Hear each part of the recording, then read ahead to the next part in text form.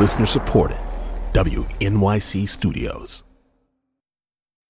Hey everybody, this is Kai, and I really want to get you to come join me for our new show. It's called The Stakes, and it's very much a continuation of the work we did here on Caught.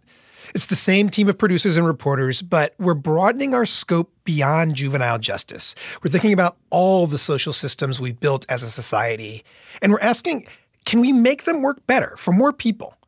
We've talked about maternal health and lead poison. We sat down with former Attorney General Eric Holder. We even went deep on late 80s hip-hop. Trust me, you don't want to miss that one. Anyway, if you need incentive, I want to play you our most recent episode. It's about gender identity, and it's made by a young woman in our Radio Rookies program, which is the very team that conceived of Caught in the first place. So take a listen, and then please go subscribe to The Stakes. Talk to you there.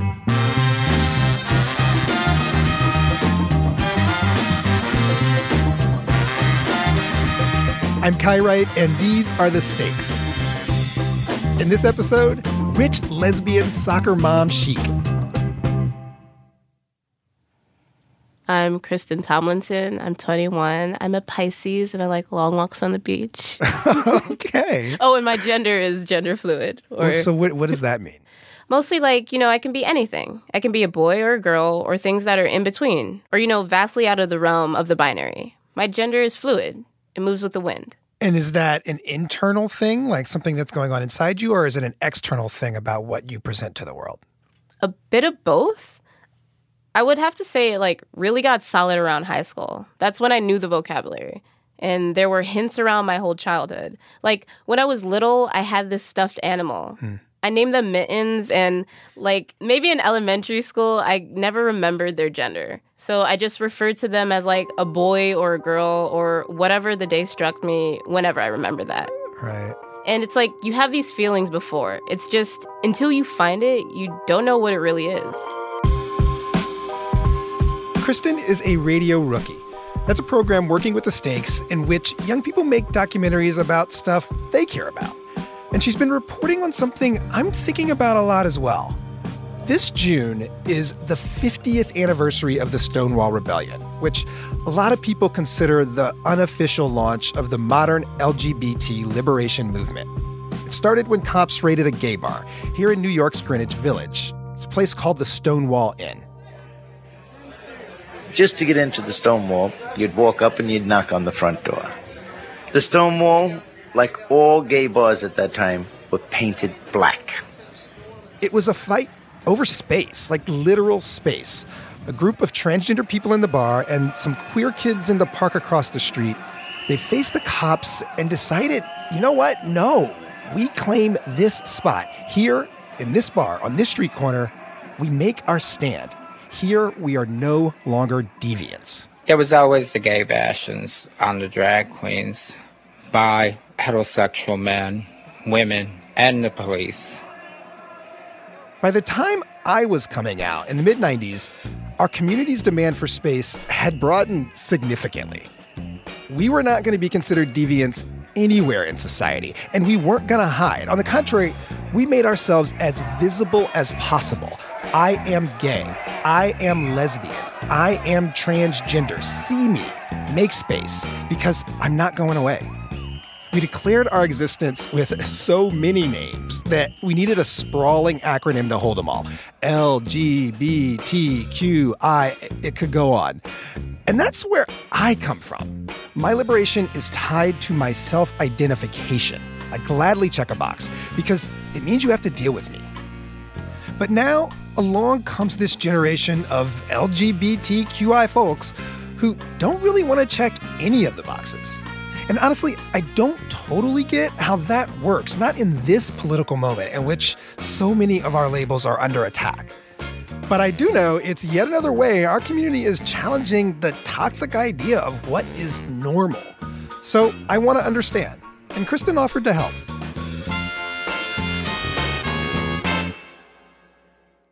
All right, so I think a good place to start is with my two best friends. Hi, my name is Ruby. My name is Faith. So my friends and I are hanging out in Ruby's room. It has an organized desk with the complete set of Harry Potter books and Snape's wand resting on top of them. A space that's obviously inhabited by a nerdy 21-year-old. When I see like comfort androgy, kind of just like basic comfort, like fine honey lesbian, right? Like Kristen Stewart has it all. Like you guys saw that picture of her. Yeah, we saw that because you sent it to us last night. Yeah. Ruby and I met in high school. All right, so first question, basically. Don't look at my questions. They're secrets. So what is gender to you? Wow. Feel free to talk over each other like you normally would, too.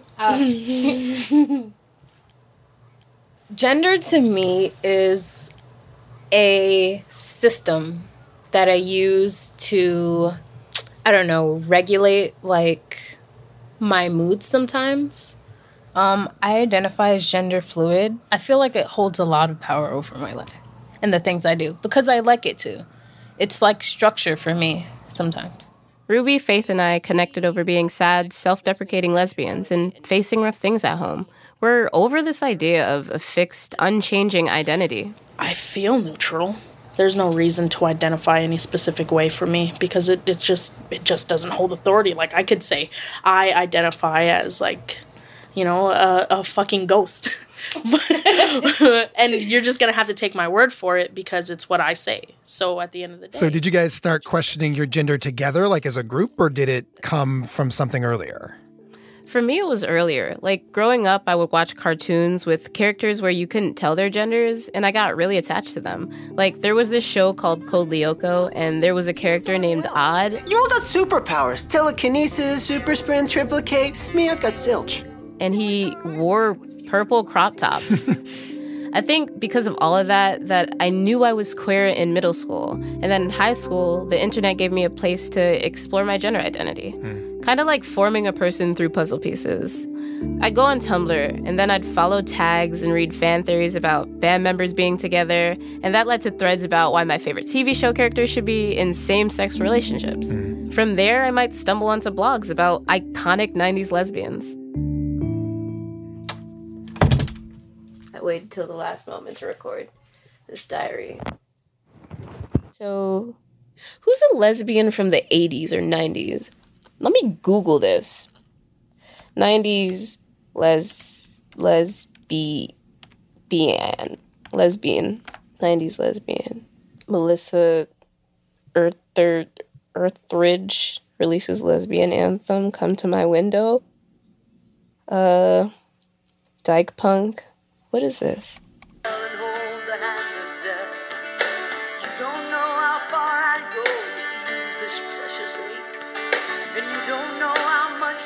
Oh, this song. Okay, yeah, no, I totally know this song. Vaguely. It's not like a bop for me per se, but like, yeah, this hits.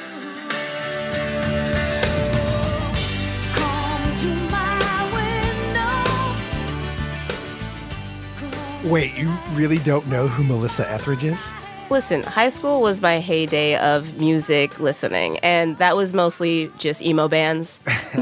I mean, she wasn't my thing either musically, but you have to understand when she came out, she was one of the first openly gay musicians that still had commercial success. And as a consequence, she showed a lot of young women that was actually possible, you know, just to be a lesbian. That must have been hard for some women to only have a white rock star to look up to. Now I can look up to someone like Janelle Monáe. She's a pansexual Black woman and a fashion icon. But even beyond celebrities, with Instagram, I can follow whoever I want. Right. Like pretty Black girls with acne scars, amateur models from Japan, and gay YouTubers. Basically your average icons of gender fluid fashion. Okay, parallel universe. I found you. Fashion and style has always been a way for people to say, no, you can't tell me who I am. I'm going to show you who I am. And I wear multiple rings and my fingernails are painted, and I'm not wearing my more flamboyant. The internet is where you can craft a version of yourself, and you figure out who you want to become. For me, I was born and look like a Black girl. I'm 5'7". Most days I wear black lipstick and Doc Martens and never smile. Some days I want to look cute, showy, and sweet. And other days I'll feel comfortable, like I just want to wear dark clothes and sweatpants, and on another day, a button-down shirt. It's never tied to a binary feeling. Hey, welcome to Fluid. In Lower Manhattan, there's a clothing store without a male or female section. It's called the Fluid Project. There's jean crop tops, platform feelers, and asymmetrical shirts. Even the mannequins are gender neutral. No C-cup boobs or weird bulging crotches. Okay, hold on. Okay, so just walk up to him? I walk in the store and see this gorgeous person with a soft, androgynous face, browsing black shirts in the sportswear section. All right, can I get your name and age, please? B-Hawk Snipes, and my age is 30 and fabulous. Okay. B-Hawk walked the runway on the TV show Pose last year. I didn't think an actor-model mogul would talk to me. How would you, describe your style? At this time, I'm going for rich, lesbian, soccer mom chic. I think that's my aesthetic right now. So yeah, that's my look at the moment. A rich lesbian soccer mom dressed in all black. By the way, that's the perfect Instagram bio. I call humans kind of like Pokemon. We're all changing and evolving every day. Like, I just came out as non-binary last year, which kind of blew my mind because I was like, I'm just gay. I don't know, an androgynous gay person. When I was on Pose, representing as a female figure, and it was the first time people started to hit me up. It was like, oh my God, I'm non-binary or I'm gender non-conforming, and I love your character and I love the role you're playing. And I was just like, I think this is more than a character for me. I think this is really who I am. It took me a minute because even using they, them pronouns, it's kind of triggering because I'm like 6 months in. That's always... For me, the pronoun they doesn't work. Too awkward. Z seems so new and weird. I like she the most, but if I just use she, it feels like people wouldn't recognize that I'm non-binary. He is complicated for me because of how I grew up as a black little girl around creepy uncles and family friends. I feel like a masculine identity means people might see me as a predator. But when it comes to family, it's really hard to have a gender that is neither male nor female. Hi, can you tell me your name and age? For real. My name is Brinika Banks, 27 years old. And can you tell me our relationship? You're my annoying little sister. Brinika is one of the few family members that I'm out to as gender fluid. Why do you seem a little annoyed right now? Because you have a microphone in my damn face. Sometimes you refer to me as a boy. So I want to ask, why is that? First of all, I started saying that because you be referring to yourself as a boy. I don't really see you as a boy. It's more of a, dang, should I not call you that anymore? No. It's perfectly fine. Okay. I feel like because you refer to yourself as that, so dang, I probably should have asked you if I was being more emotionally considerate. But it's always in a joking way, and I'm very aware of all your femininities, so I am aware that you're not a boy. Sometimes I do feel like a boy, so whenever you call me that, it actually makes me really happy. Okay. So I won't make a habit of it, but yes, I'm glad to hear that. If I do say that, you wouldn't be offended.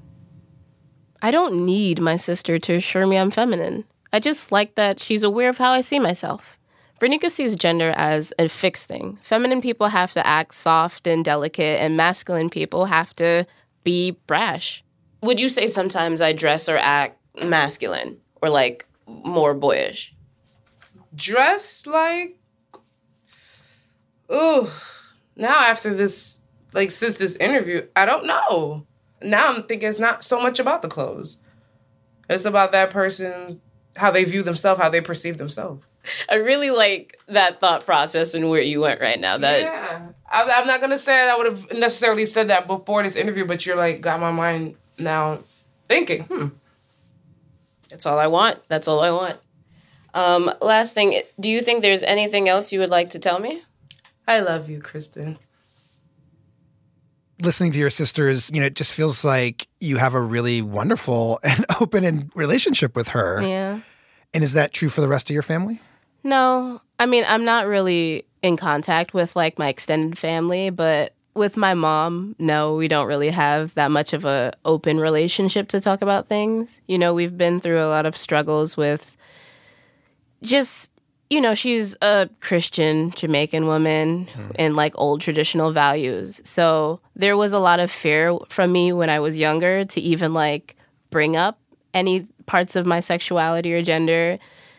She's so overworked, and I just don't want to bring up any uncomfortable conversations that can hurt either of us.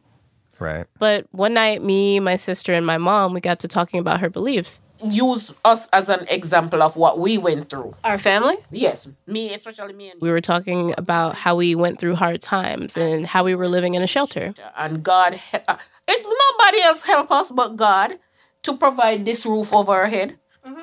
You understand? So she's super religious, and that's complicated for me because I've always heard stories about Jamaicans being really traditional about family in general.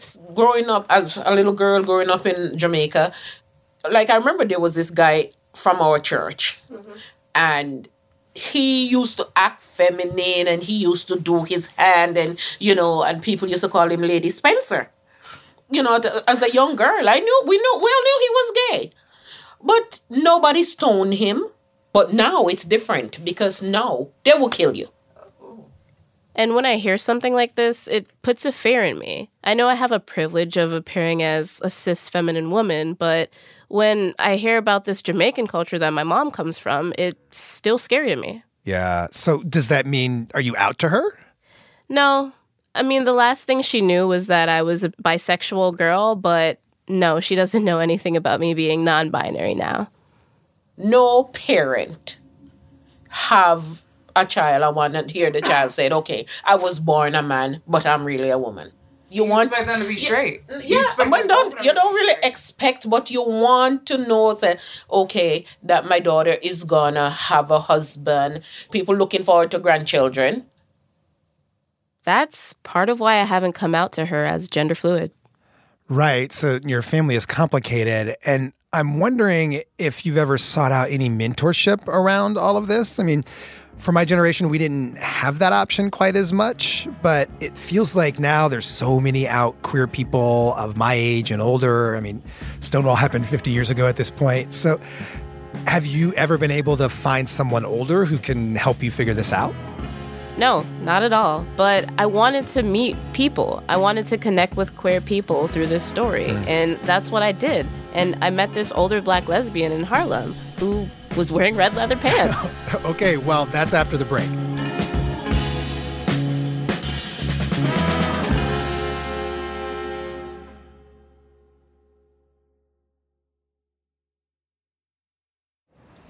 Could I ask, your sexuality? A lesbian. Okay. See, this is the first time I've ever talked to, an older Black lesbian before. I've always been around straight adults my whole life, so I don't know. This is, really giddy for me. I met Paulette when I went to Sage, a place in Harlem for older LGBTQ people to meet and mingle. She's the epitome of all struggle stories that you read about in your life. You have to be in the closet. You have to pretend to be straight. I mean, Paulette told me she got pregnant at 17, and later she got married in her 20s. It was hard beyond belief. I had to bury who I was. On her wedding day, she felt horribly sick. To live that life, to live a straight life, without understanding that you don't have to, it's a feeling like something's not right. It's no balance. I'm out of sorts. To describe it, this is how I describe my life. I was in, a manhole going into the ground.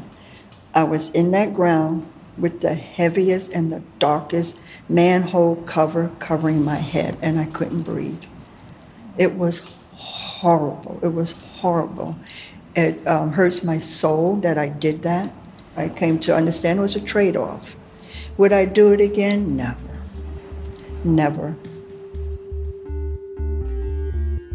So, Kristen, listening to that, I wonder, do you get what Paulette's talking about there? Queer people as a community, we have really fought for the space we have now, both personally and collectively. And a lot of people have claimed these labels for themselves at a very real cost. I mean, it took bravery for Paulette to say, I am a lesbian. So when we then hear people say, nah, I'm past this labeling thing, it's hard for us to hear it because we fought so hard for those labels and everything that goes with them. And our ability to embrace them has been a big part of our freedom.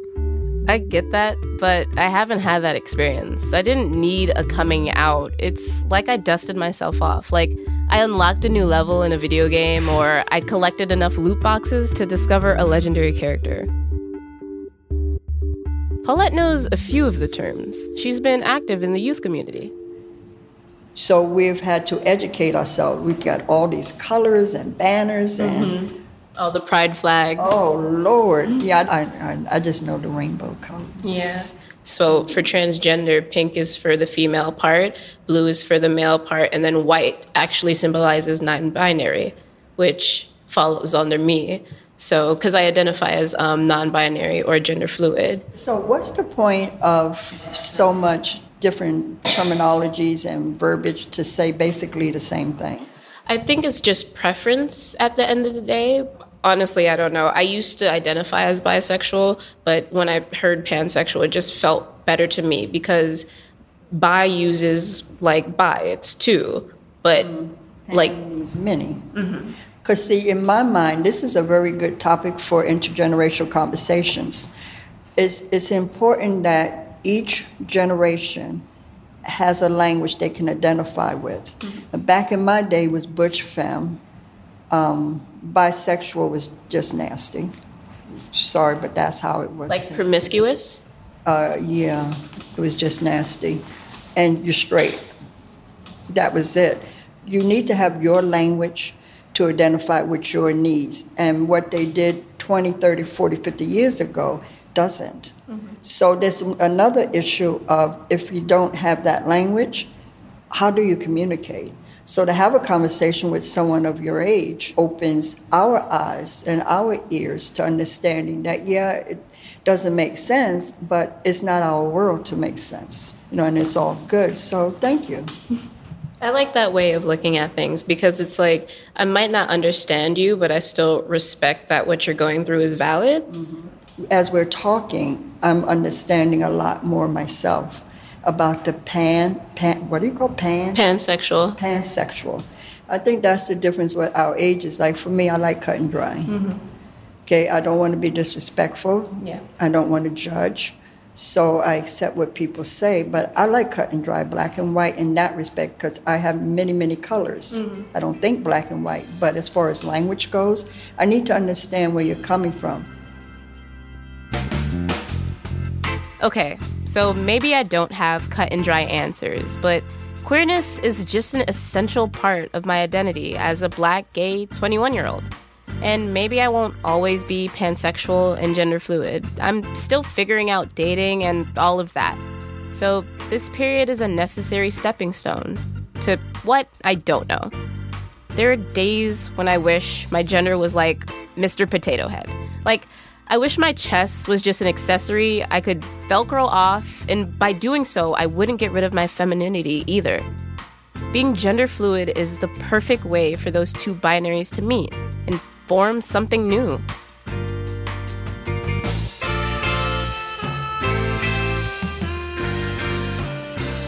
I am so here for something new, mixing and remixing ourselves to find what truly fits. That is, as long as we understand the difference between individual freedom of expression and the collective liberation of LGBT people. How we describe and style ourselves in our day-to-day lives, that is not the same thing as the identity we claim and carry into the world. The latter is a deeply political act. It's about picking a side in the culture war over who gets to be, quote, normal in our society and who gets banished to the margins as a deviant. 50 years after Stonewall, that war is very much ongoing. Even as I record this, transgender people are about to lose civil rights protections they've had in healthcare settings, just as one example. So I worry a great deal about the end of boxes and labels as political tools for protecting the space we've made for ourselves so far. But also, I hear Paulette. People now have a whole lot more options for finding and defining themselves, or choosing not to do so at all. And that is unquestionably good. Because the labels we've tried to wrap around our individual expressions of sexuality and gender, they have always felt awkward. These things are just not one size fits all. So here's to more couture choices. That, after all, is exactly the freedom we have spent all these decades trying to create.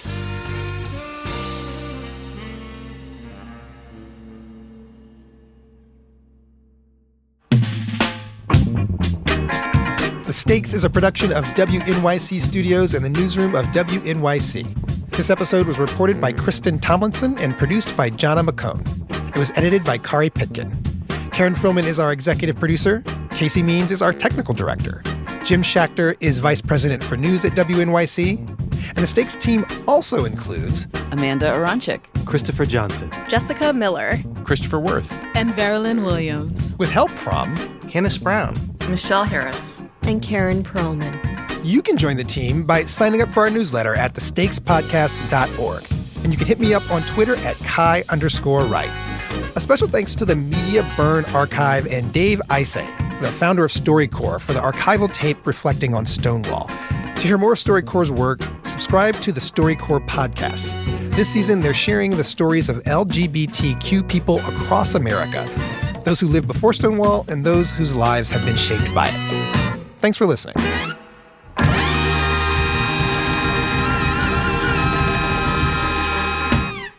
Radio Rookies is supported in part by the Margaret Newbart Foundation and the Pinkerton Foundation.